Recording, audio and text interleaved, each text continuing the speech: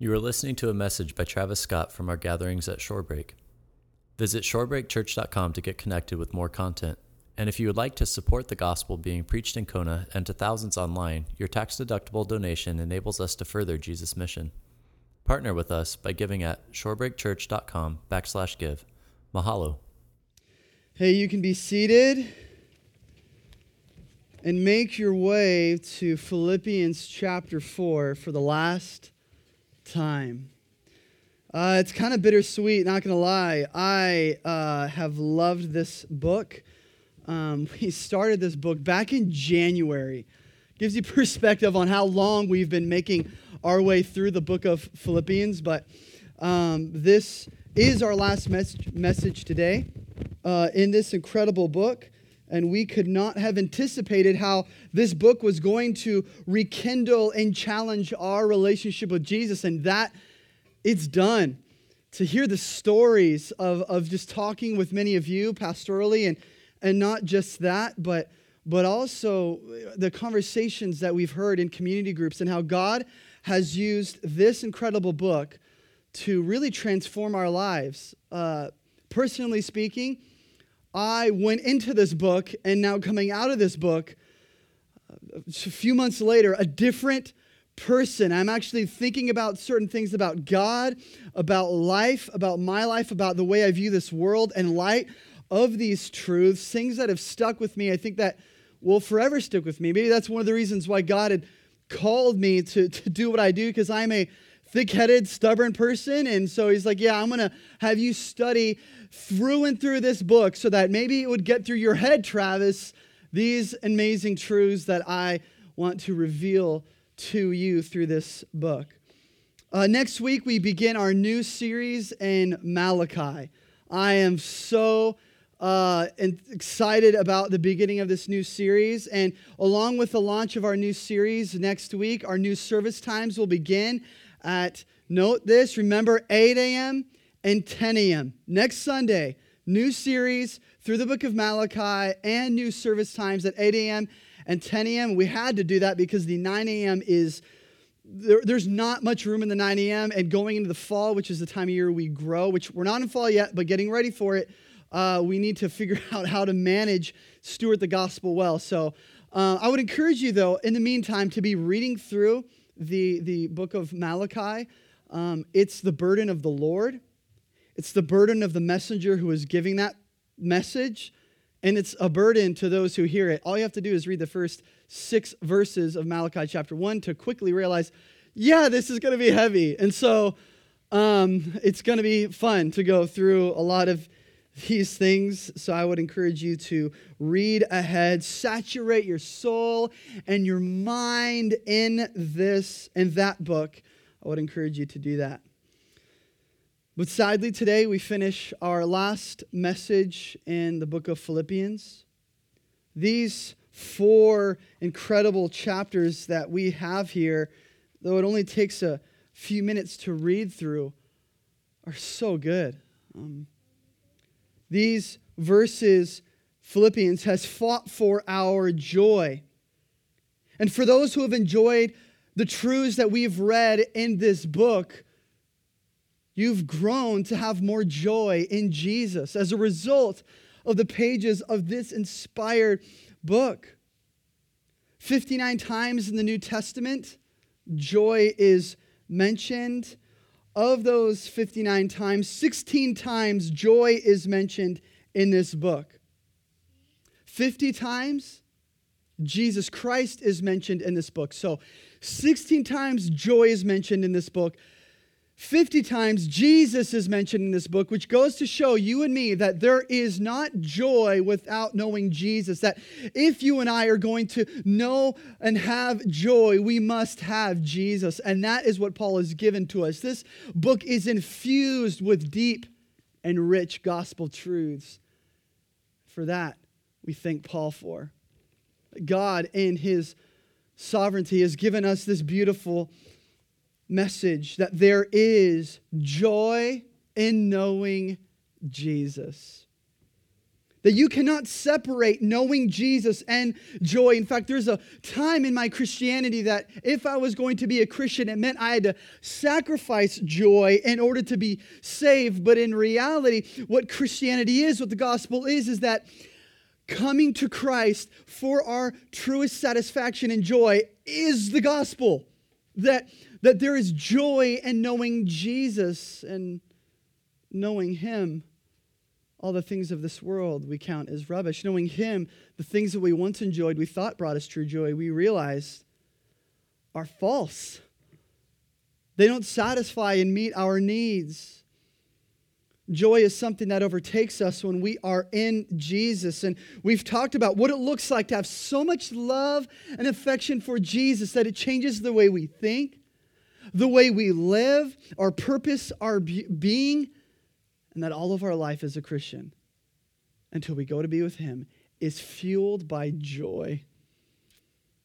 In chapter 1, we saw how Paul was so confident in Jesus that he said, hey, Christian, He who began a good work in you, He will bring it to completion at the day of Christ Jesus. That what God has begun in you, and God redeeming, and God saving, and God doing a great work in you. God hasn't saved you to let you fend for yourself, but He's saved you to fight for you, to be there with you, to encourage you to bring it to completion. Because what God begins, God finishes.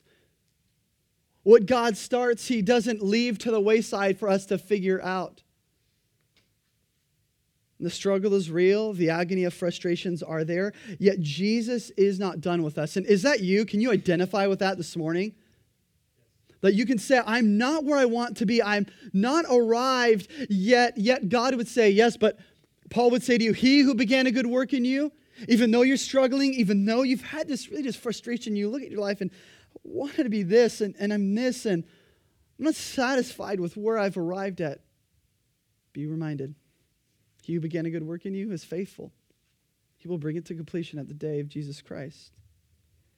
Paul was so joyful in Jesus that he went on to say in chapter 1 crazy things like, because of this good work, for me to live is Christ and to die is gain. Who can say that? Oh, Imperial Guards, you want to kill me?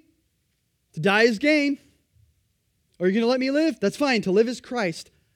You can't touch anyone like that.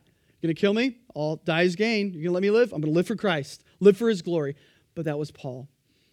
And then in chapter 2, we saw how God uses the gospel to transform a person, that despite our differences, we can be unified. That the gospel can become such a real and tangible thing in our life that in the midst of our differences, now listen, right now, we have differences, right? We have different stories, different backgrounds, different upbringings, different theology. And in the midst of these differences, we can be unified because what unifies us in Christ far outweighs any differences we might have. So much so that we lay down our own agenda. We lay down our arms so that we do nothing out of rivalry and conceit, but in everything we live for His glory, to serve the needs of others because we have one mind in Christ.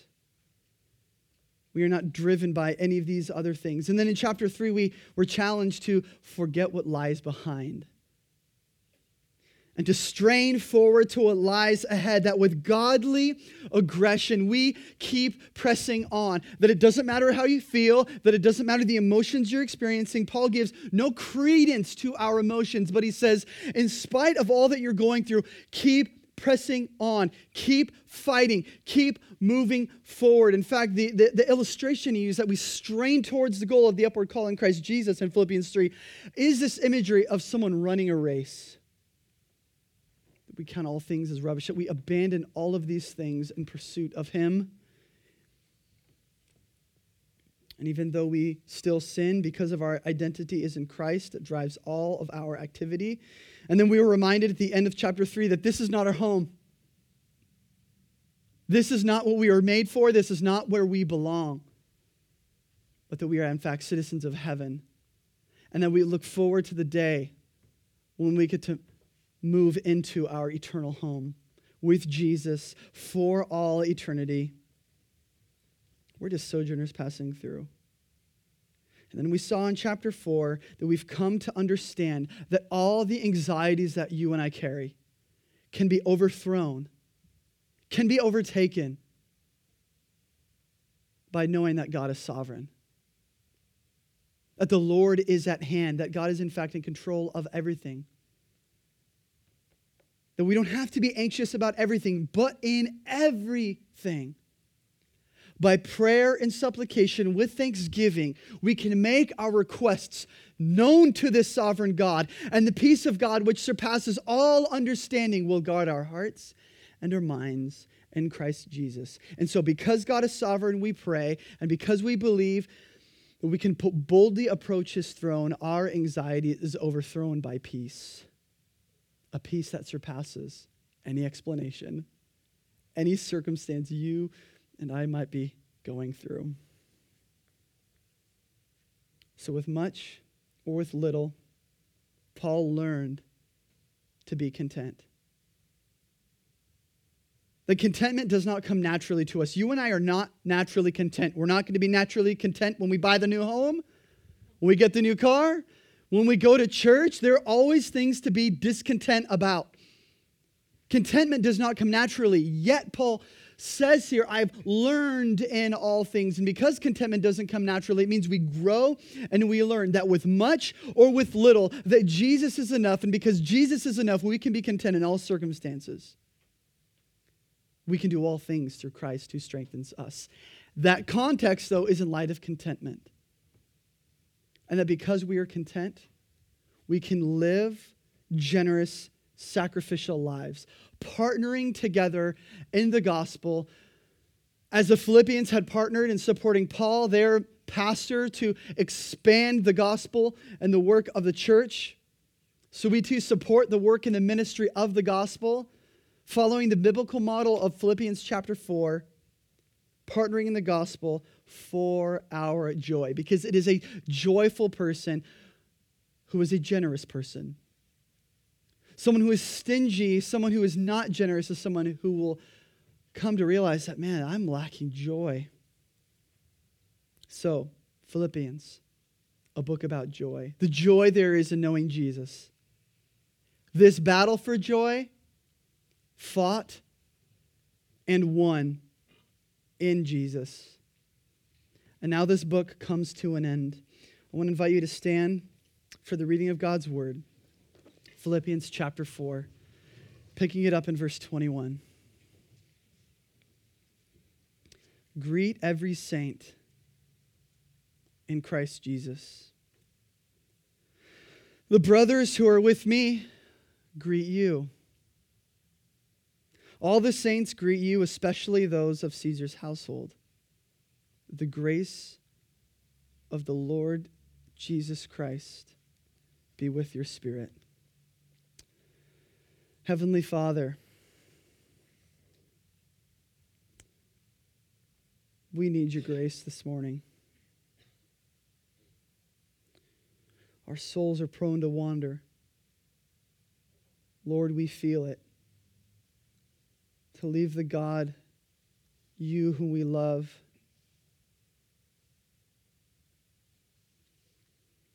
so God, be there. Minister to our soul in this moment. God, give us your grace, for we are all in need of your unmerited love, undeserved compassion from you. For there is nothing we can do to earn your love and compassion. But it is through your Son you've made a way for us to receive the riches and the glory that there is in you. And we return all that we have back to you, God. So I ask that you would help me to be faithful to your word, that all of us would have ears to hear, hearts that are soft, despite of what we've gone through, and that our restless soul would find contentment in you because of how you view us. So, Lord, we don't want to just play church and kind of do this religious thing, but we know you are a living and true God. Because you are alive, would you work in us this morning? In Jesus' name we pray. Amen. You can be seated.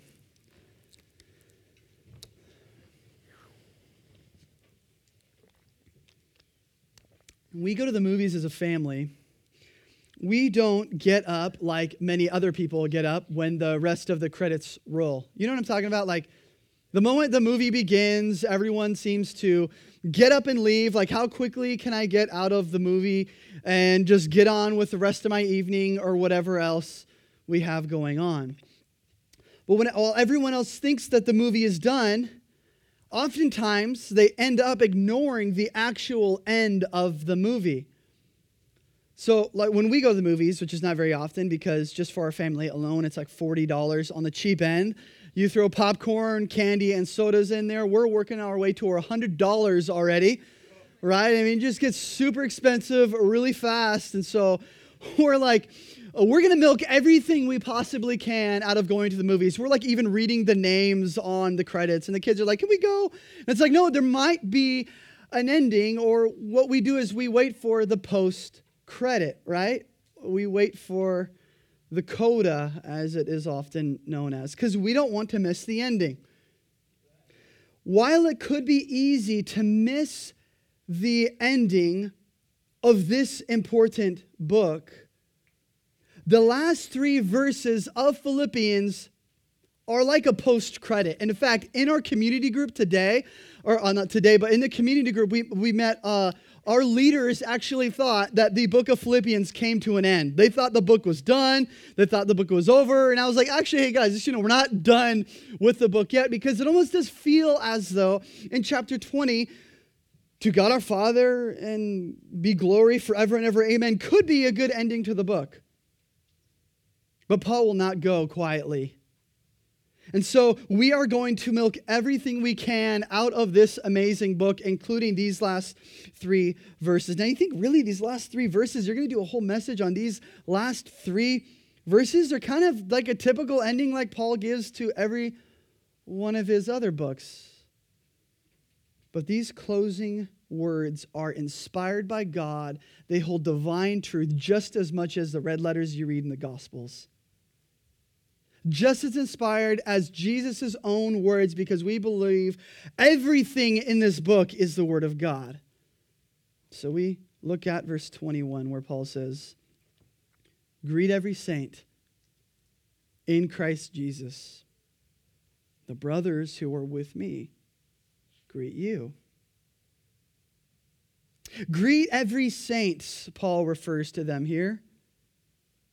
Greet every saint. Speaking of the Philippians, that when Paul was talking about their church, he referred to them as saints. You can even see in Ephesians or Galatians and different other books that Paul had written to different churches, he refers to them as saints. This is a typical greeting that Paul gives.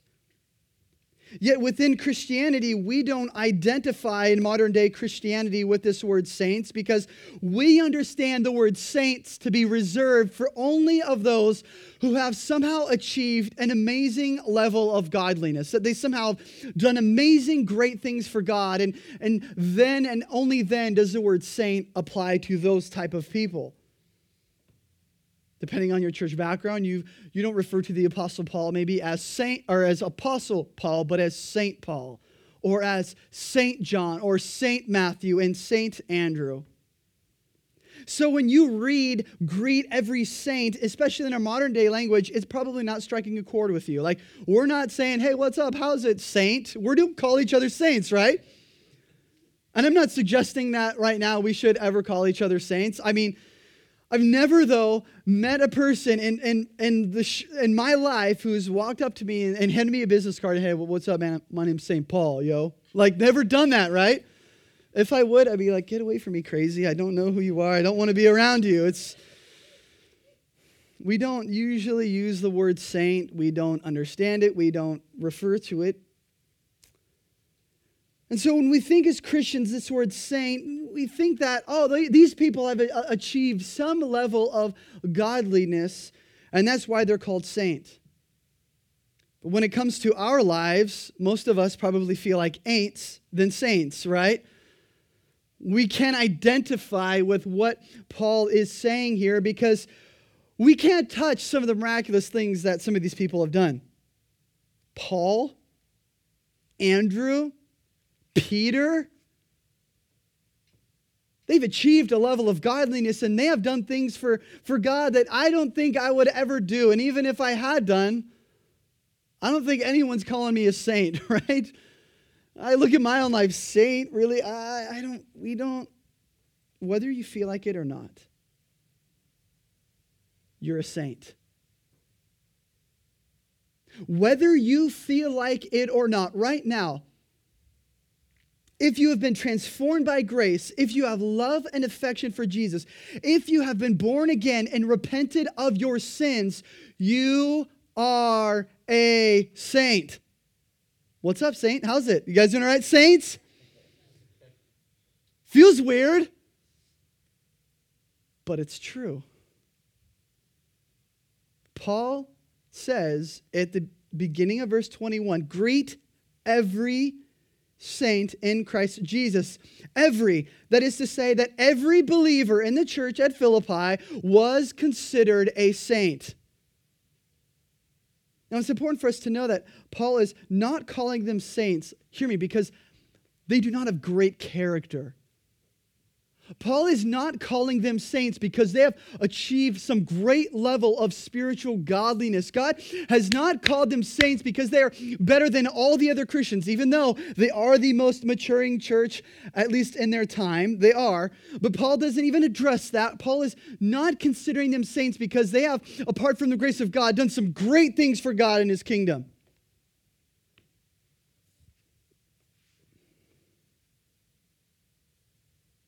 He's not calling them saints because they have it all together, because they never make a mistake, because they don't cuss anymore, because they don't jump through all the little religious loopholes that somehow make someone seem more godly.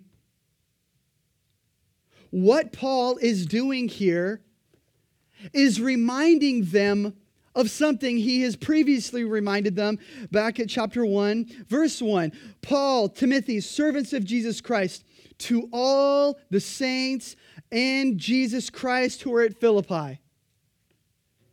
Paul, from bookend, is reminding the saints in Philippi of their identity. What is their identity? Philippians, you're a saint. Christian, hear me right now. You are a saint. Those who have been saved by grace and set apart by God are saints. It's not that they will be saints. It's not that they can grow into becoming a saint. It's that the born-again soul is marked by being a saint. You've been a Christian for a month or been a Christian for 30 decades. Doesn't matter. Doesn't matter how long you live. Doesn't matter how much of the Bible you know. If you've been born again, you're a saint.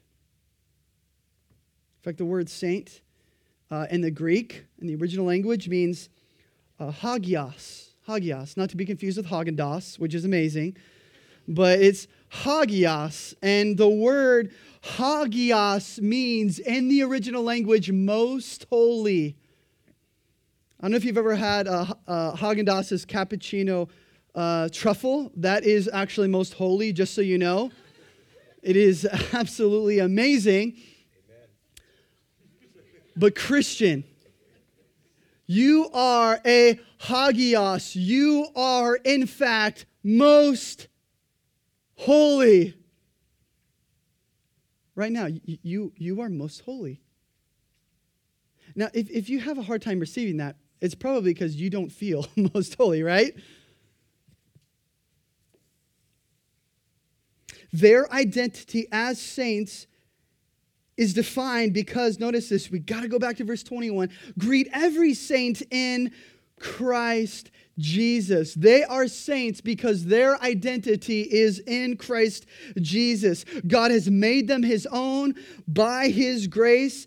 Jesus Christ has made us His own, and because we are in Christ, we are most holy. We are not a saint because of anything we've achieved on our own. You are not a saint because of anything you've done within your own strength, within your own power. You are a saint as a result of God's grace and His grace alone towards you. And God views you as most holy. You might not think of yourself, you might not view yourself as most holy, but God does. God sees you as holy. So often we view Christianity, and even as we read the Bible, and even we view God seeing us as unholy, as unjust, but God doesn't see us that way. We are not saints because of anything we have achieved, but because of all that we have received in Jesus. The gospel is the result of God turning sinners into saints. The stain of our sin is bleached by the shed blood of Jesus so that we are washed white as snow. We're bleached by blood red, made holy in the eyes of God.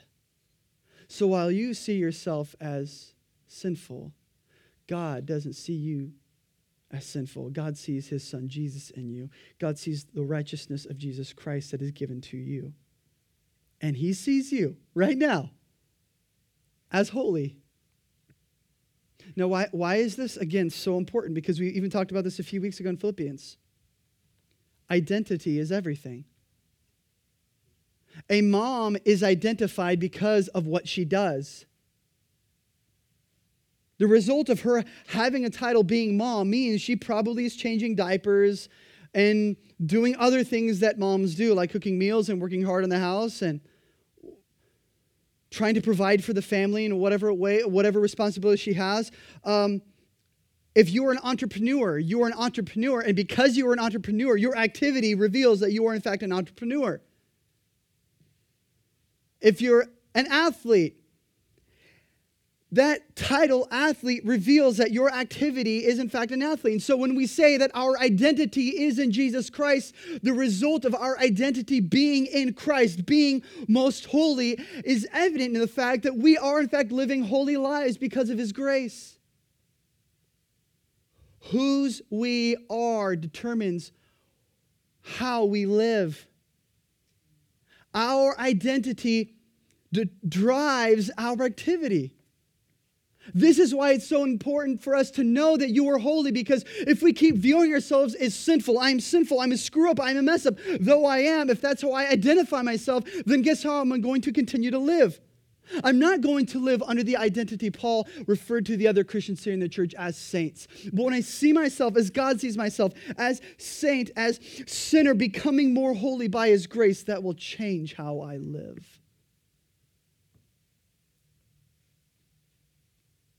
But if we are not in Jesus, we are not Christians. We are no longer saints, or are not saints, but we are sinners. God does not view us as holy, but He views us as dirty and wicked. And apart from His grace, we will suffer eternal punishment. But in Jesus, there is hope. In Christ Jesus, we can be made most holy. So don't look for holiness if you're not a Christian anywhere apart from the grace of Jesus Christ. Because in Jesus there is life. In Jesus there is hope. In Jesus is how we are made most holy. And Christian, don't be tempted to think that somehow in your pursuits for more holiness, you can be more holy apart from His grace. Holiness begins, is sustained, and continues in our identity in Christ Jesus. Because of our position in Christ, Paul viewed everyone in that church as saints. Now, do you think there's some bad, messed up people in the church at Philippi? Come on, it's not just Shorebreak that there's bad and messed up people here, right? There are messed up people. Okay, let's just think about this. Euodia and Syntyche. Remember the little drama that happened to them at the beginning of verse 4? Bickering and fighting. Paul says saints. Paul looked at the whole church, the ones who were weird, the ones who were popular, the ones he maybe didn't like so much, looked at all their sin, maybe some of those who were just struggling continuously. And Paul does not say, In verse 21, greet every moronic, annoying person in Christ Jesus, does he? No. Even thinking about Euodia and Syntyche, he says, greet every saint.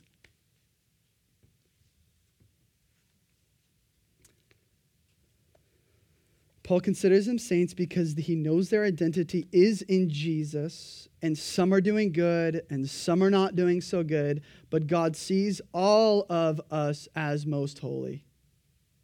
So even if you don't have it all together this morning, even if you don't feel holy, if you are in fact in Christ Jesus, you are most holy.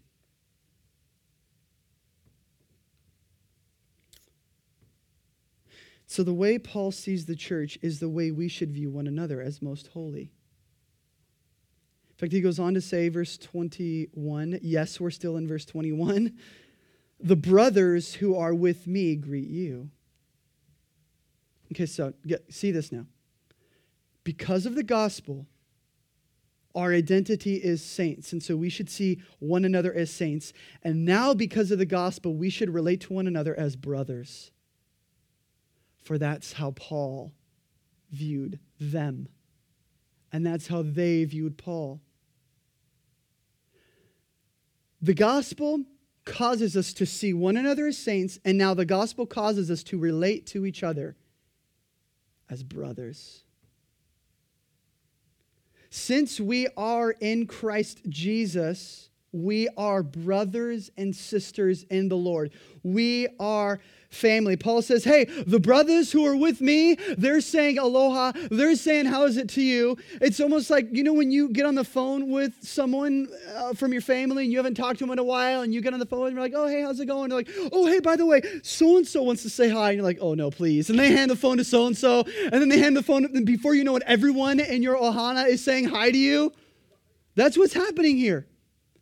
Everyone who is there with Paul, who has been ministering with Paul in prison, there in Rome and in the ministry abroad and the greater city and the urban areas of Rome, is saying, hey, by the way, will you say, how is it? Will you say what's up to the Philippians?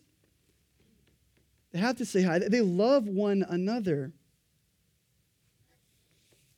And this family, this brotherhood, this ohana we've been called into are a uniquely diverse church, just so you know. As they're saying hi, no doubt they're thinking of the Greek slave girl, Lydia. You guys remember Lydia? The wealthy fashionista CEO. And she was Asian, so you have a younger teenage Greek girl, Asian woman who is extremely successful. Then you have the next guy, Roman soldier who gets saved.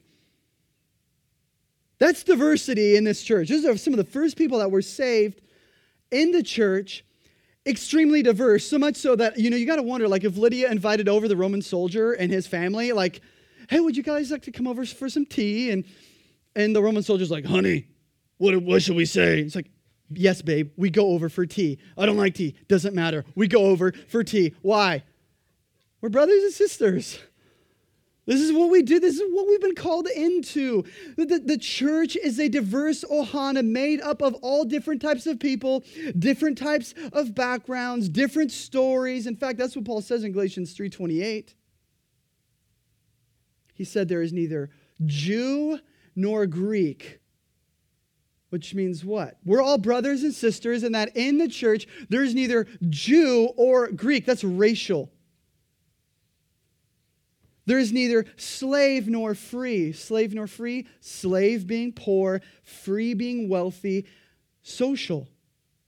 There is neither Jew nor Greek, racial, neither slave nor free, social. There is neither male nor female, for you are all one in Christ Jesus.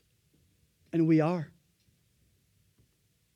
The gospel and the church is to be multi-ethnic, poor and rich, male and female, young and old. We are all here together. Doesn't matter the age, doesn't matter the race, doesn't matter our wealth. This is what it means to be the church. Guys, it still blows my mind that God called my wife and I to be here. Now, we love Hawaii, but why in the world would God call a Haole boy from the mainland to come and preach the gospel to a Polynesian culture of which this gospel message is from the Middle East? Christianity is to its core diverse. For that we celebrate because we are all one in Christ. We're one. Uniquely related to one another because of the blood of Christ. We are blood relatives. You know that? And our ties and the blood of Christ run deeper than even our actual family into all eternity. Now, listen, I'm not saying anything negative or bad about family. Family is awesome. Family is very much, Ohana is very much built into our culture here on the islands. But what I am saying is that often we can overvalue to the point of idolizing our personal family at the expense of our eternal family. This Ohana has been bought by the blood of Jesus, and we should not undervalue the church, our church family. This is eternal, you guys. You know, every Sunday is the dress rehearsal for what is to come for all eternity. And so we should, because of this reality, treat one another with honor. My mind keeps going back to Romans 12. Showing honor to one another, outdoing one another in love and showing honor. Like not just showing honor to one another, but that as we show honor to one another, we're trying to outdo honor to one another. That we build a culture of aloha, that we get out of our cliques as a church. And yes, we feel comfortable with the people that we know, but we need to go out of our way and to go to meet new people, because there are constantly people that are new coming in through and if you're new, by the way, welcome. We're glad you're here. But if you're new, think of the first time you came into this church. How did you feel? We should feel welcome. We should be a welcoming people, building this culture of love and aloha, and making people, from the moment they walk in, looking for their needs. It's interesting to me that as I look at these last verses, the very way the church loves them is by them greeting one another. The way they show their aloha is by giving aloha. Sharing the breath of life, just acknowledging them as a person, as an image bearer of God. And I just want to take some time right now to thank the host team of this church. We have often undervalued the importance of those who are in the greeters on the host team who say, welcome in the door. They play a huge and vital role, and you are living examples of this truth if you are on the host team. So thank you to all of you. And while they do an amazing job of creating culture of aloha within this church, overall, I'm just going to be honest now, I think we could do better. I think we could do much better at making people feel welcome. Thank you if you're on the greeters team, but listen, as Christians, we're all called to be on the greeters team. And that does not mean you have to go up, which it could mean that. Go visit the Connect table and sign up to be on the host team. But we have all been called to greet, to acknowledge one another. After all, we are brothers and sisters. And so biblically, listen, no one is to be left out. No one is to be left out. Verse 21, greet every saint. Say hi to every saint. If the church is 2,000 people or 200 people or 2 people, doesn't matter. Greet every saint. He goes on to say in verse 22, all of the saints greet you. Do you see what's happening here? No one is being left out. But I want you to know this. Greeting is not based on personality. but it is a biblical priority. From the text, this is not based on anyone's type of personality, but a biblical priority. Because some of you are like, yeah, I'm an introvert. This message makes me nervous alone. I'm just nervous to be here with people. You're so introverted, right? That's okay. That's fine. And then others of us are like, come on, preach it. Some of us are very extrovert. In fact, my wife and I are completely the opposite like this. For those of you who know, I'm loud, extrovert, and obnoxious. My wife is sweet, quiet, and not obnoxious, right? That's our marriage in a nutshell. In fact, this last Thursdays are date night for my wife and I, and so we went out to dinner. And usually when we go out to dinner, it is always accompanied by my wife telling me non-verbally, shut up, right? Like I'm sitting there at the table, stretching like, oh, this food is good. Not even thinking about it. And she didn't have to say anything. Gives me the glare. I'm like, okay, I'm sorry, because and before you know, I realized it, people were like, what is that guy's problem, you know? It was the best of clam chowder soup I've ever had in my life that mankind will ever experience. So to that, I defend myself. But I am loud. My wife is not, but both of us are called biblically to greet. That doesn't have to fit a certain personality, but it means we both do it. So she does it in her introvert, quiet, sweet way by saying hi to people, and I do it by the obnoxious way, saying hi to people. And this doesn't mean that we need to downgrade small talk. And some of us are like, we hate small talk. Well, they're greeting one another here. So in spite of that, we share aloha. After all, Paul went out of his way to greet them. It made it in the book of Philippians, and so you and I should go out of our way to greet one another. The gospel causes us to be attentive to other people and to not to be attentive to ourselves.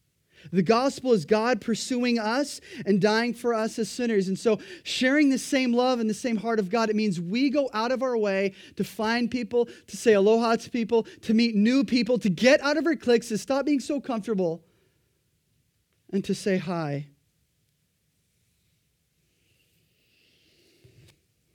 For the Christian, greeting is a way of life. Our love is not cold and our doors are not shut. But in this house, in this ohana, our doors are open and our love is extended to those who we don't even know. Because we want this ohana, we want this family to grow, and it has been. So for those of you who have had this heart of being a greeter, praise the Lord. But now we all have been called by Paul in these closing verses. We want this family to grow. And that's exactly what happened. Look at verse 22. All the saints greet you, especially those of Caesar's household. Wait, what? Caesar's household. Can you imagine being a Philippian, hearing that read in church? Caesar? Caesar. Like, you're Caesar of the most powerful government, force, army, war, political machine that this world has ever seen. That through Paul's change, the gospel has been unleashed, that after one imperial guard, after another imperial guard, the gospel has made its way to the household of Caesar. So much so that some in Caesar's household is like, hey, Paul, how's it? Say what's up to all those in Philippi. Can you imagine the Philippians like, oh my gosh, can you lower our taxes, please, actually? Can you get on that? Like, out of bondage, the gospel grew. And so we close, though, with verse 23. The grace of the Lord Jesus Christ be with your spirit. You guys, it's because of God's grace we are made most holy. It's because of God's grace we can now relate to one another, diverse, culturally, racially, socially. We can all come together because of the gospel and relate to one another as brothers and sisters. And it's because of grace we can enjoy the joy there is in knowing Jesus. From the beginning, Philippians chapter 1, to the end of Philippians, we have grace. It's all about Jesus, and it is all about his grace. And so we close with the words of Paul. The grace of the Lord Jesus Christ be with your spirit. Jesus, thank you for this wonderful gift of Philippians. Thank you that you extend your holiness to us. That even what we stand on as Christians is not our own righteousness, is not our own holiness, but to be loved by you, we have to receive righteousness from you, and for that we are eternally thankful. May we, in spite of our sin, the struggle we have in the flesh, and the accusations of the enemy, may we believe that we are saints, that we are most holy. And God, now, even as we pray, maybe there are those in here this morning who do not know you are most holy, who do not know you at all. In fact, you have realized, as we're taking this time to pray and as we have preached this message, maybe you have realized that you are dirty, that you are sinful, that you've actually seen your sin, and all that you've done on your own is disgusting. Hear me right now. If you are not a Christian and that's you, that is a gift God has given you to show you your sin. And in God revealing your sin to you, has shown you that through the gospel, you can believe on his name and be saved. If that's you, repent of your sin. If that's you, confess your sin. Respond to God showing you your sin by you confessing that sin to him, and he will forgive you of your unrighteousness. That is a gift. Grace is a gift, and grace is God going out of his way to acknowledge that you were a sinner and that on the cross 2,000 years ago, you believe that he died specifically for you, specifically for your sin, that as his blood was poured out, you were washed clean. Believe that.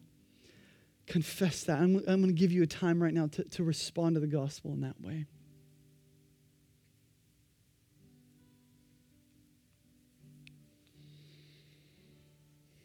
Lord, thank you for this time we've had in the book of Philippians. What a joy. Oh, what a joy this book has been. May we continue to be a church on mission, showing aloha to this beautiful island, to this place that you have created, to souls that are in need of your grace. What we have freely received through your Son, Jesus, we freely give to others. In Jesus' name we pray. Amen. We hope that Jesus is doing a work in your life from the message that you just heard. We would love to hear how you were impacted and what was impressed on your heart. Share your story by emailing connect@shorebreakchurch.com. And if you don't know Jesus as God, Lord and Savior, or you have more questions, send us an email to info@shorebreakchurch.com so we can get you dialed in with a free Bible and resources for your new relationship with Jesus.